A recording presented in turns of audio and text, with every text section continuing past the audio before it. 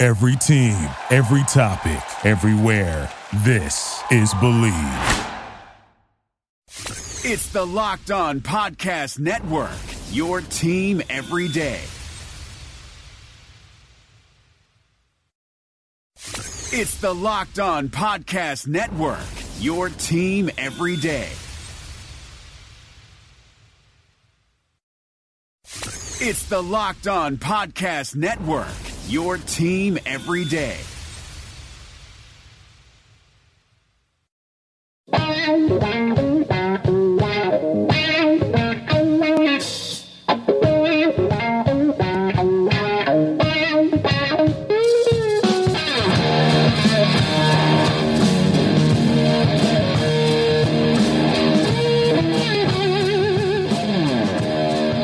What is better than this? It's a guy being a dude here on the Draft Dudes podcast. I am Kyle Krabs, at Grinding the Tape on Twitter, and I'm your solo host today. Joe's magnificent honeymoon continues. We're going to continue to pretend like we miss him, even though I do miss Mr. Marino very, very dearly, but no worries. We're back from takes on takes yesterday. We're going to pick up where we left off, and we're going to discuss the other two teams in the AFC South today and their 2019 draft classes, how I felt they did, where I thought they missed their mark, where I thought they were good. The teams today, the Jacksonville Jaguars and the Tennessee Titans. Some interesting dynamics here. Let's dig right in, shall we? We'll talk about the Jaguars first, and I think when you look at the picks that the Jaguars made, particularly with their first two selections, Jaguars fans have a lot to be excited about. This is a team that pretty consistently does this double dip thing. Back in 2016, the Jaguars drafted Jalen Ramsey and Myles Jack. Both of those guys, for me, were top players in the draft class. This year, the Jaguars drafting Josh Allen, my number 8 overall player at number 7, and Jawan Taylor, my number 6 player at 35, gives them another really, really attractive pairing of prospects. 2017, Jaguars drafted Leonard Fournette, who I had in my top 20, and then at 34 drafted Cam Robinson, who I had in my top 15. So the Jaguars, in each of the last, or in three of the last 4 draft classes, have consistently come away with 2 players that were top 20 prospects for me. And they've done it again this year as 2 top 10 prospects. They did the same thing in 2016 with Jalen Ramsey, Myles Jack. So as far as the picks, the fits, am I surprised they went Josh Allen at 7? Yeah, probably a little bit. But Yannick Ngakoue is coming into a contract year, and the dude's going to get paid. So the Jaguars, if they're thinking forward and they're looking at their depth chart in general, and they want to make sure they're prepared for whatever personnel changes they will have to incur, they continue to have one of the deepest front sevens in all of football. This team right now still, Yannick Ngakoue, R.B. Jones, Marcel Darius, Calais Campbell, with Taven Bryan, last year's first-round pick, lying in wait, then Telvin Smith, Myles Jack, and Josh Allen at the front 7. Like, dear Lord, what an upgrade Josh Allen over Leon Jacobs is, who wasn't a bad pick for a 7th-rounder last year. That linebacker group is phenomenal.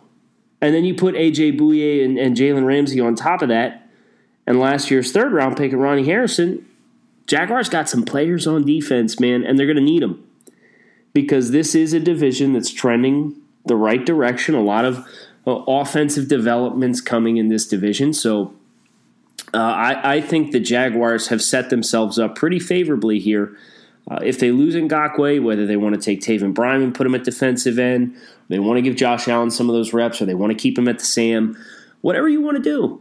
You have flexibility now because they've gone out and they've made a selection of a, relatively speaking, best player available. I did have Jawan Taylor rated just a spot or two above Josh Allen. But, this is a top 10 player in the class that you got with a top 10 pick in the class. That's appropriate. Jawaan Taylor, man, at 35. Really love the potential duo here of now Cam Robinson and Jawaan Taylor. Where this hurts me and hurts my brain is I liked Will Richardson a lot, and he was primed to be the right tackle. But no matter what direction they choose to go, they're going to have a guy that I was really high on, and Cam Robinson was another guy that I was really high on as well. So size, length, athleticism, those things exist for the Jaguars at offensive tackle. And I'm really excited about their potential in the ground game and what they can do in the ground game now. Nick Foles obviously coming over as a free agent quarterback signing there. I think his receivers do a pretty good job of meshing with Foles and his strengths and weaknesses. I do think the offensive identity of the Jaguars is going to continue to be to run the football. They're not going to be a team that empties the backfield and spreads you out and tries to do a lot of spread concepts. I would have loved to have seen the Jaguars get somebody a little bit more pro-ready at the tight end position. They drafted Josh Oliver with the 69th overall pick. If you get Jay Sternberger or Kahal Warring, I'd be doing backflips over these first three picks for the Jaguars. Josh Oliver, for me, I will make the acknowledgement that he's an exciting athlete. He's got exciting receiving potential. But how soon can you get that return on that investment for Josh Oliver? I don't know. I have a difficult time getting excited about the prospect of using a top 75 pick on Josh Oliver, the player, just because I think you see tight ends, especially guys that are predominantly spaced tight ends that I don't think give you a lot of anything at all with their hand in the dirt. And they really struggle with that transition. And for a team like the Jaguars, who does so many power running concepts, I think their tight ends are going to need to be a little bit more comfortable than what Josh Oliver is putting his hand in the dirt. So long-term investment, and that's fine. But you just got Nick Foles. So you're kind of looking to win right now. And I'm not totally certain that Oliver is going to be a useful pick in 2019 or 2020. Valentine's Day is just around the corner, and it's only fitting that this important interruption is brought to you by Manscaped. Manscaped is the best in men's below-the-belt grooming.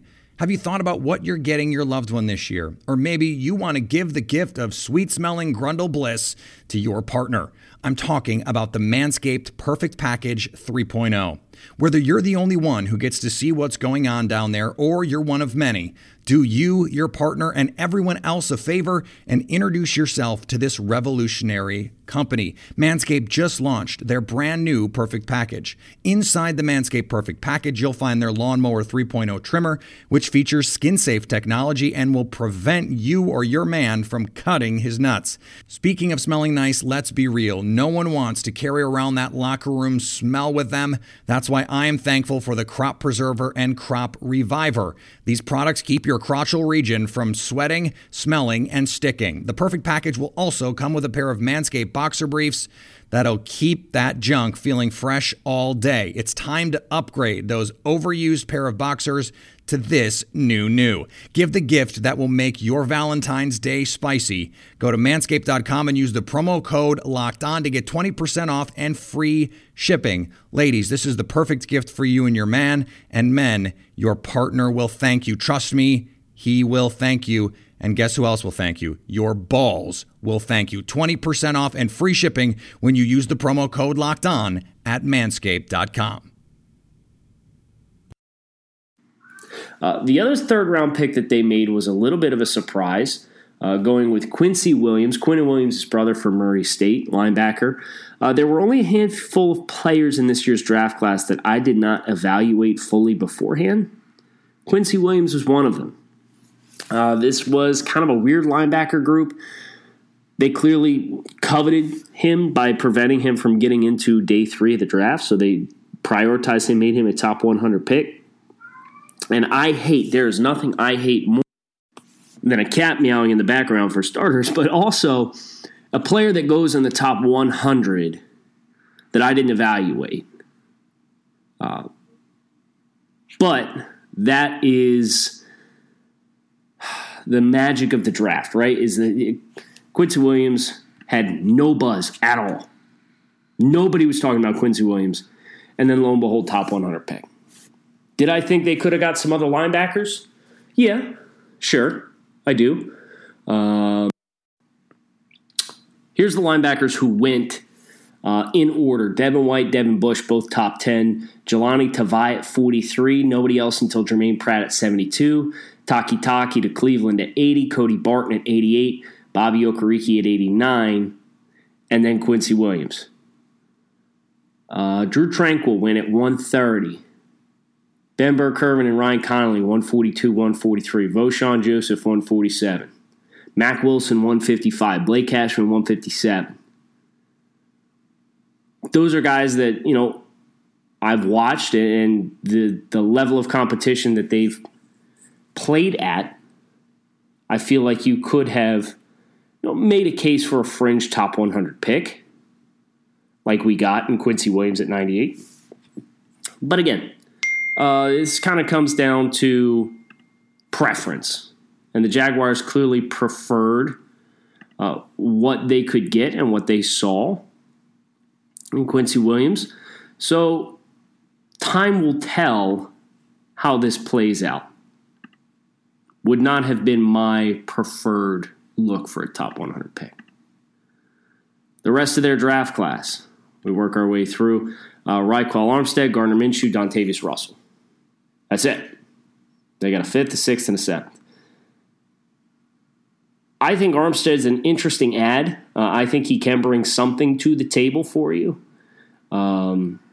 Similar running style to Leonard Fournette, so the Jaguars do have that working for them as well. I think that's one area that the Jaguars have kind of handcuffed themselves in years past, is once Fournette goes down with injury, which he seemingly does at some point in every season, they don't have a similar style back to thrive in the same rushing concepts.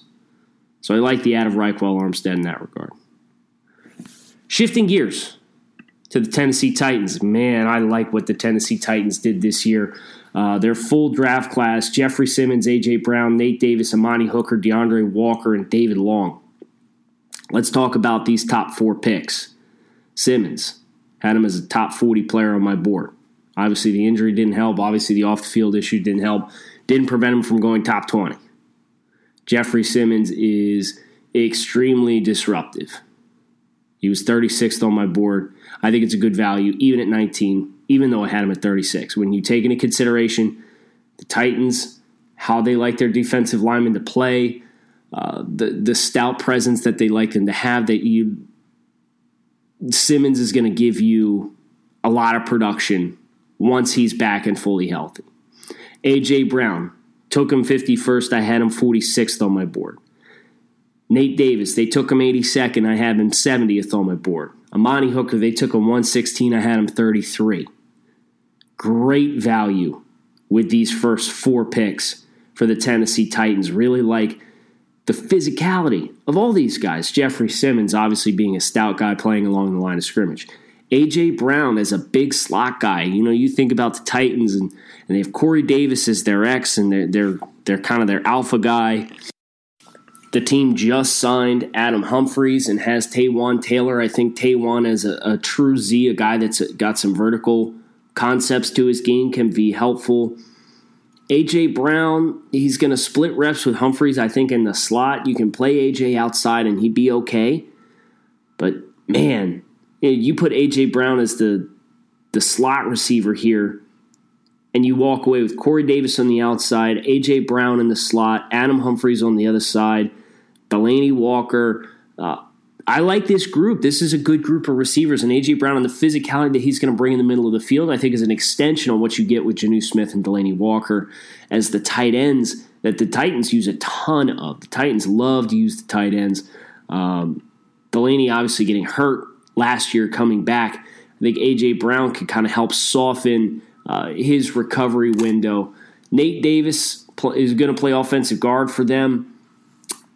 They signed Roger Saffold to play left guard. So now across the front, if you want to project Nate Davis to take and earn a starting role, you've got Lawan Saffold, Ben Jones at center, Nate Davis, and Jack Conklin. They did not renew Jack Conklin's team option for 2020, so he's in a contract year. But Nate Davis in an outside zone rushing offense with a power back like Derrick Henry, who does have rare athleticism to get outside in stretch concepts. Nate Davis's athleticism and ability in the run game is really exciting. You think about they had Quinton Spain in that spot entering last year. They're looking for more athleticism without having to compromise a lot of physicality up front. They did that by adding Nate Davis. This is NFL Under Review, local experts on the biggest NFL stories.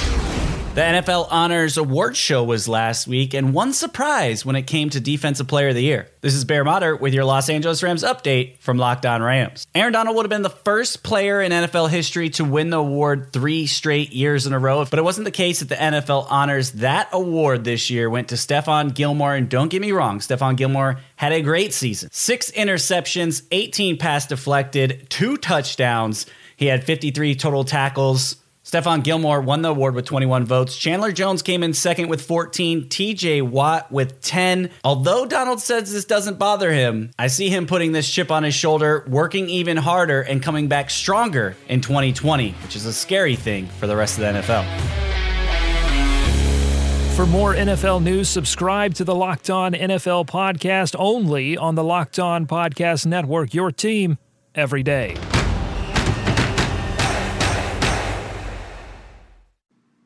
And then Amani Hooker. Listen, this is a pretty diverse group of safeties between Byard, Cruikshank, Vaccaro, and Hooker. You got a lot of guys that can do a lot of different things. So they've got depth and versatility on the back end to go with some budding corners. Dory Jackson, first-round pick from 2017. Malcolm Butler's there. Logan Ryan's there. So the Titans are quietly, like, if you can just get Marcus Mariota to play one season to his full potential, the Titans can be really good. Can be a really good football team. Listen, even DeAndre Walker, they took him 168. I had him 141. David Long from West Virginia, they took him 188. I had him 134. So the Titans are one of those teams that, like, they get appropriate value for every single pick across the board. I can look at the Jaguars and say, hey, Jaguars got 2 of my top 10 players, but then they also took Josh Oliver at 69 and Quincy Williams, a player that I didn't evaluate, with third-round picks. I know top to bottom this Titans draft class has football players that I like a lot, and I think that is kind of I don't want to say something that's taken for granted, but like, going top to bottom and getting appropriate or plus value for each and every one of your picks, that shouldn't be slept on. That's a real accomplishment. That's a real testament to the draft class that the Titans were able to put together. So as I look through this division, Texans, Colts, Jaguars, and Titans, if I were to rank these teams and their draft classes in order of how much I liked them, what I have done this year, I mentioned this at one point briefly, is I have collected scores for each of the picks relative to my personal evaluations of the players. And the way that works mathematically is, depending on where you're picking, you're assigned a point value, right, based on the trade value chart. And then the actual pick itself, based on the trade value chart, has a value as well. So I'm looking to score versus your tier of a player versus your actual pick selection, where that trade value chart, like if you're measuring each of the picks according to the trade value chart of where they were picked versus where I had them ranked, how did these draft classes turn out? How do they score one versus the next? And as I I've put this together for this division. I have like a numerical output number that tells me and dictates where I felt the teams fell as far as value. I am going to break my own rules here a little bit because there's some context here. I look at the Houston Texans, and they got a great value pick in Charles Omenihu in the 5th round. They took him at 161. I had him 47th on the board. That kind of helped save their overall score of their draft class. But generally speaking, this was the worst draft class of the group. I look at Titus Howard, Lonnie Johnson, Max Sharping as your top 3 players. They got minimal return for those players. So Texans would be the team that I would rank last out of this division. I would probably then put the Colts at 3rd. I like the Colts class a lot. I just got done heaping a lot of praise in the Colts direction yesterday, and they actually added draft capital for 2020. So that can't be ignored either. They added a 2nd-round pick for next year. But when you've got 2 teams in Jacksonville getting 2 top 10 players and the Titans who went wire to wire and took plus value at every position on the board, I wasn't super high on Rock Ya-Sin. I wasn't crazy high on Paris Campbell. I had him 64th. They took him 59th. So appropriate value. And then Bobby Okereke, I had him 123rd. They took him 89th. So there's no egregious picks here. But versus my own personal assessments, the Rock Ya-Sin pick stands out. I had him 74th on my board versus 34th. If you're curious as to why, Monday's show I talk about that draft class and why I had the impressions I had with them. So ranking this draft class in the division, I would go Houston, Indianapolis, Jacksonville getting 2 top 10 players, but then making some mistakes, in my opinion, on day 2, and then the Tennessee Titans going wire to wire and taking plus value across the board. Hope you guys enjoyed today's episode of Draft Dudes. I'll be back tomorrow. We're going to crack open a new division. I think I'm going to swing over to the NFC and start one of those. I got 2 more shows this week by myself. I'll get 1 more division in, and then Joe will be back. And we'll continue to work through the rest of these divisions, taking the entire month of May, being thorough as possible, talking about all the picks, talking about why we feel the way we do about the classes, why we score them the way that we do. Kyle Krabs at Grinding Tape. Thanks as always for listening to Draft Dudes Podcast. We'll talk to you guys again tomorrow. Hey, you hear that? That's what home field sounds like. It's how you know it's time to go for the win. Gambit DC is your home field advantage for sports betting. Bet from almost anywhere in DC with an easy-to-use app and convenient betting locations district-wide. Online, in-app, or in person. Get the home field advantage with Gambit DC. Must be 18 or older to bet. Please play responsibly.